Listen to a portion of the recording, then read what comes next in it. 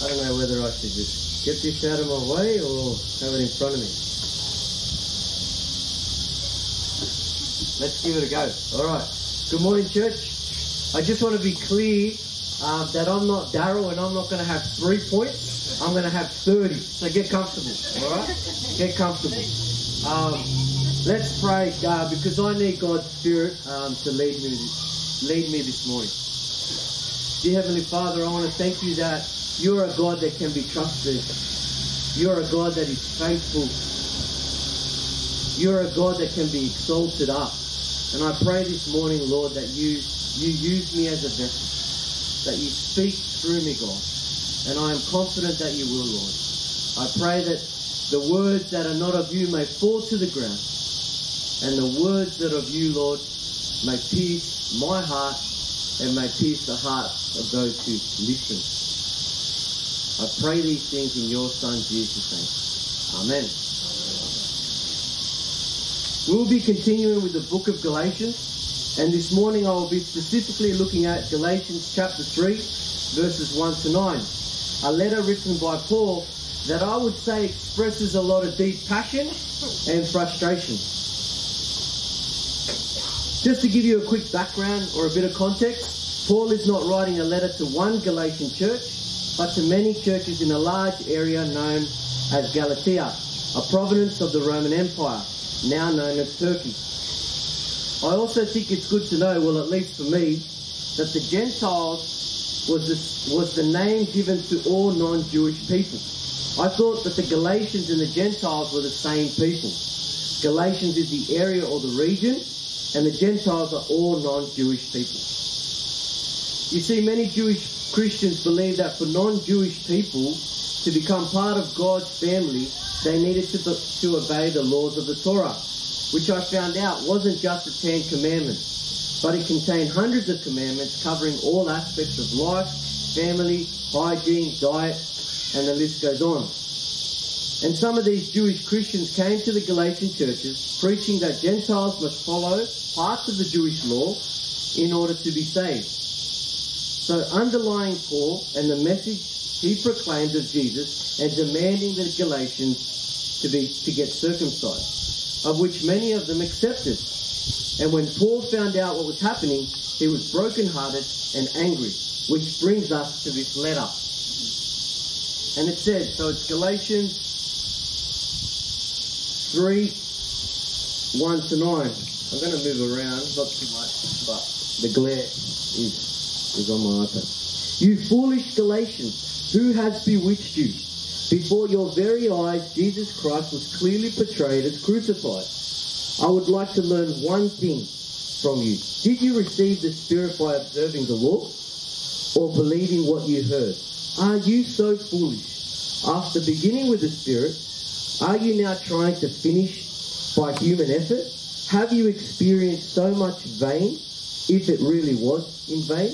Does God give you his Spirit and work miracles among you by observing the law or by believing what you heard? So also Abraham believed God, and it was credited to him as righteousness. Understand then that those who have faith are children of Abraham. Scripture foresaw that God would justify the Gentiles by faith and announce the gospel in advance to Abraham.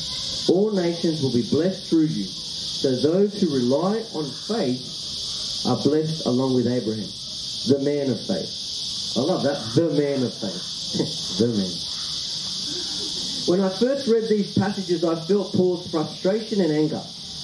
And that frustration and anger was that of a father or a teacher.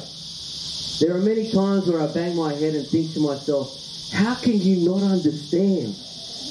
Things that cross my mind are things like, I just told you.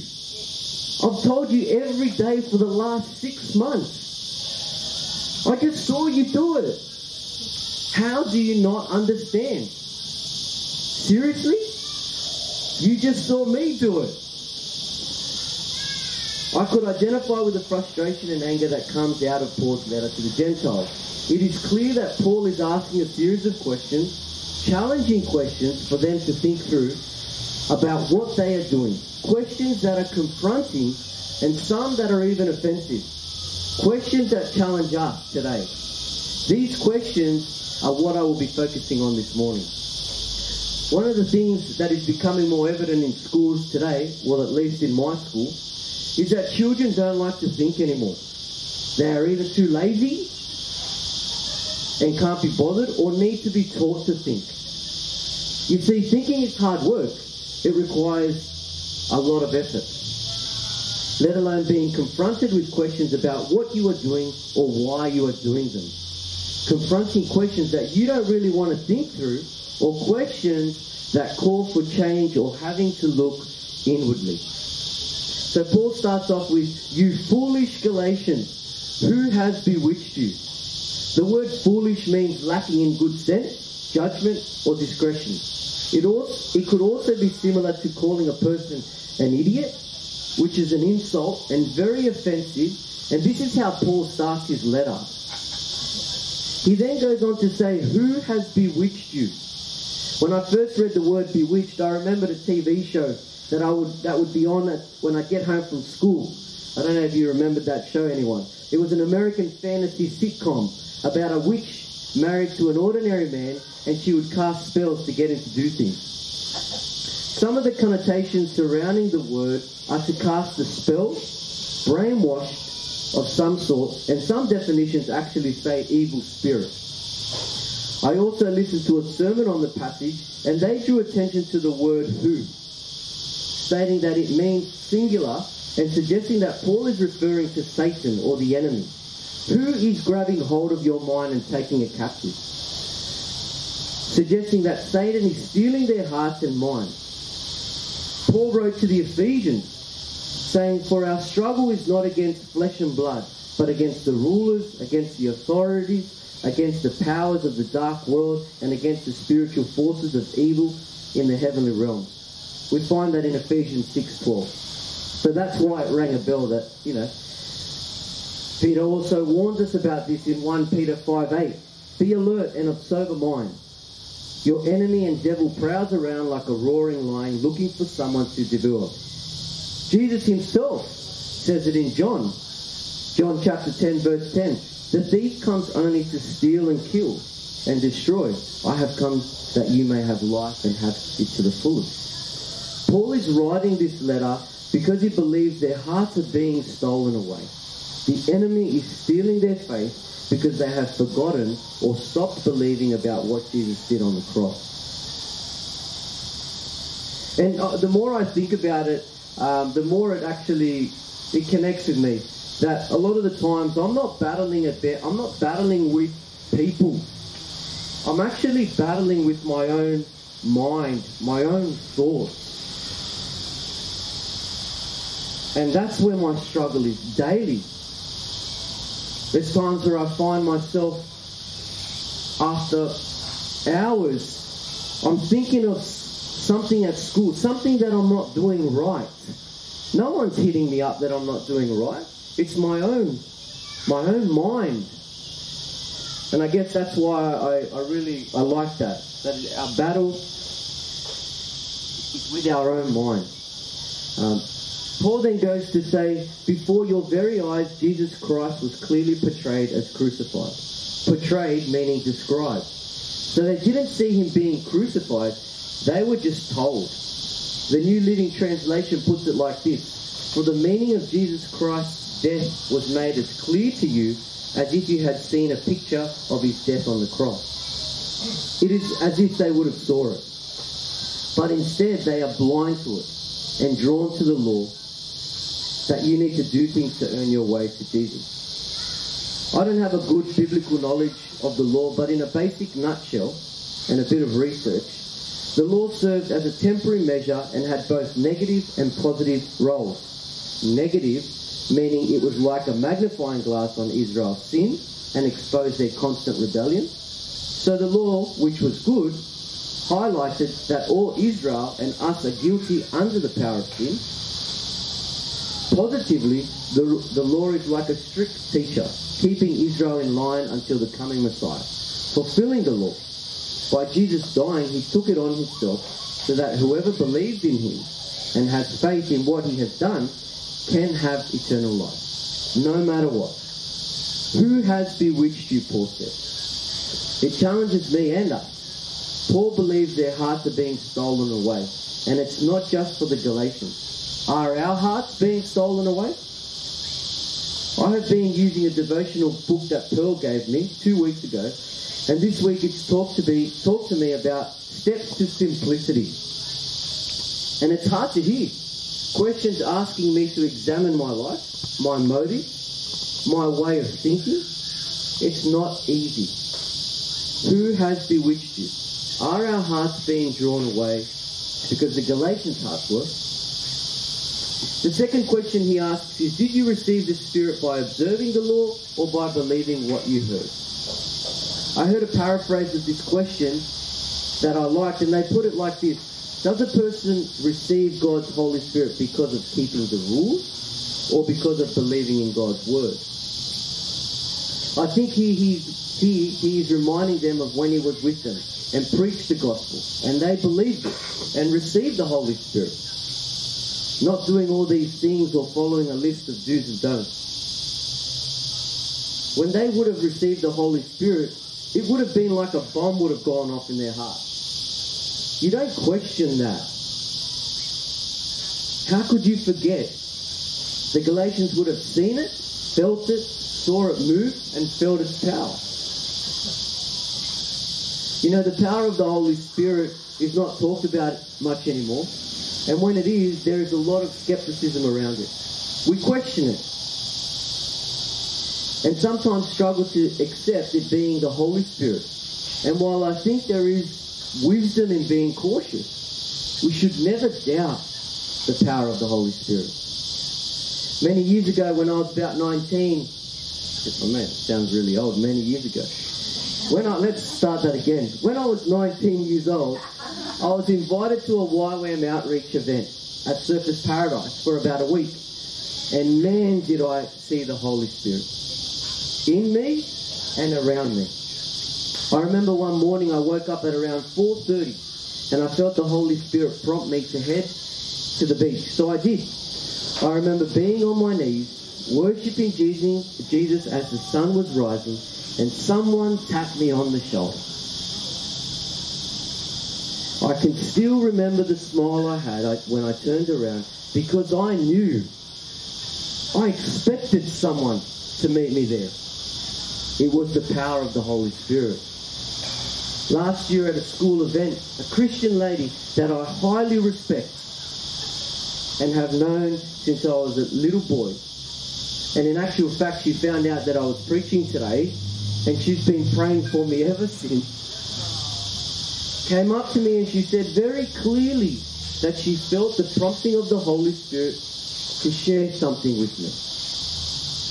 But before she did, she apologized and said to me, you know I'm a bit crazy and out there. And I could sense she was even a bit embarrassed to listen and act to the prompting of the Holy Spirit. This lady who had never been embarrassed to act when prompted by the Holy Spirit. This is the Holy Spirit that Paul is reminding the Gentiles about when they first believe. It's powerful, and you don't get it by observing the law. You get it by believing and having faith. It is alive, and it should not be forgotten back then or now. Paul then insults them again by saying, are you so foolish? This is where you can feel his frustration continue to rise. Why can't you understand? It was them, the Galatians, that received the Holy Spirit, and now they are ignoring it and choosing to listen to the Jewish legalistic. He goes on to say, after beginning with the Spirit, are you now trying to finish by human effort? So in other words, Paul is saying to them, you started your walk with Christ in the Spirit, and you are now believing you can improve on that by your own human effort? So your own fleshly ability? I can hear Paul say, so now you want to do it on your own? So now you want to do it your own way? I told you, I showed you. We did it together.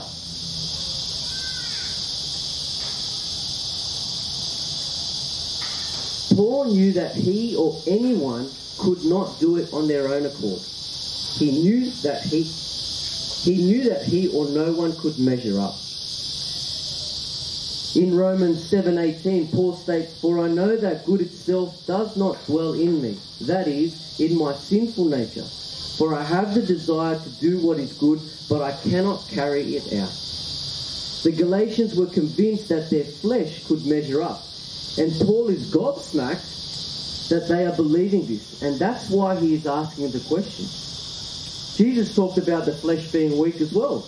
Watch and pray so that you will not fall into temptation. The spirit is willing, but the flesh is weak. It's clear that Paul is trying to get across to the Galatians and to us, we just can't do it on our own accord. The flesh can't do it because it is weak. I listened to a pastor put it like this: if your salvation or your life in Christ after your salvation carries any responsibility that it puts upon your flesh to make it happen, you're in deep trouble because your flesh can't do it. I'm going to say that again.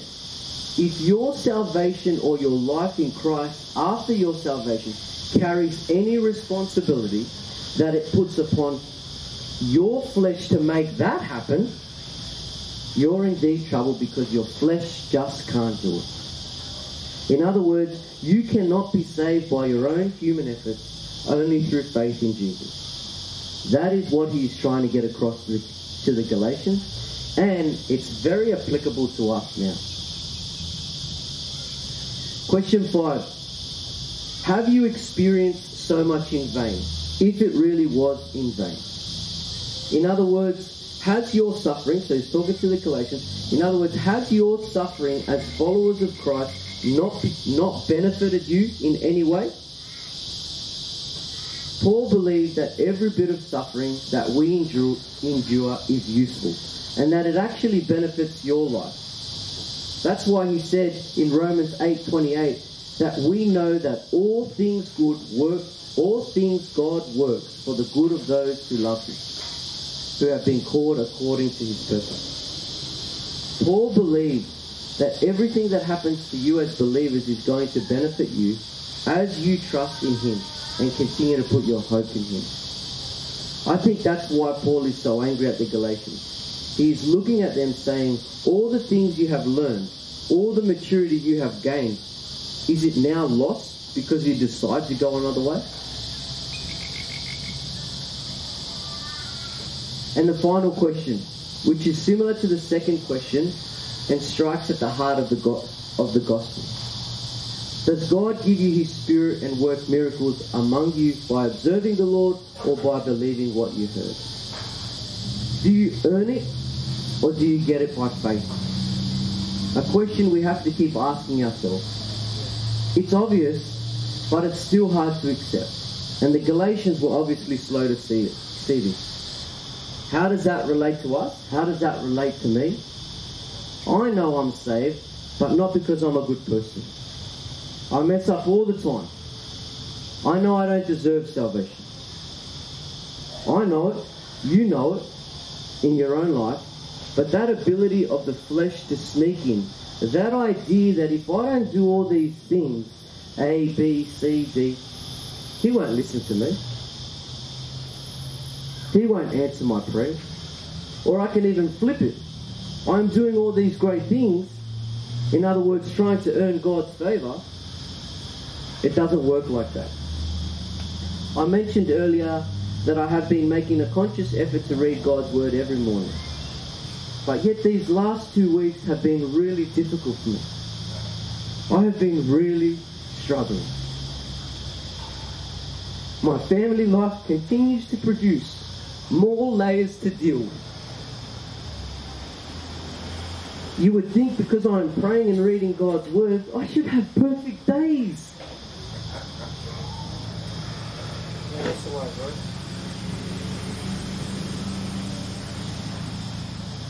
I'm doing all the right things, God, but I still feel like I'm drowning. Why does that person have it all together? They're not praying. It's not fair. That's the wrong way to think. But that's what we are drawn to believe. just like the Galatians. God's love does not waver or rely on what we have or have not done. God's love and heart for us is the same yesterday, today and tomorrow. His love is not something that we can earn. It is a work of faith. Paul goes on to say, Scripture foresaw that God would justify the Gentiles by faith and announce the gospel in advance to Abraham. All nations will be blessed through you. So those who rely on faith are blessed along with Abraham, the man of faith. Accept God's love for what it is. It is not tied to your performance, but to His character. Paul is pleading to the Galatians and to us. It's not about earning. We have to put our faith in Jesus. We need to hold on to Him and what He has done for us no matter where we are at. Whether it is easy or hard, we need to hold on to our faith. Let's pray. Dear Heavenly Father, I want to thank you for the letter that Paul wrote to the Galatians, hitting them up with a lot of questions that we can apply to our lives now. Questions that we need to apply to our lives now. Which is not always easy, Lord. But I just pray that we can go back, we can read this passage, we can meditate on those questions and see what you're trying to say. Thank you, Father God, that nothing in our power, in our fleshly power, can earn our salvation. Nothing. But rather it's about putting our hope and trust and faith in you. Help us to remember that, to meditate that on daily, to start our day, every day, with that. Because that's something that we forget. We always try to do things. So I just pray that and I proclaim that over all of us. That it's nothing that we can do, but rather what you've done. We pray these things in your Son Jesus' name. Amen.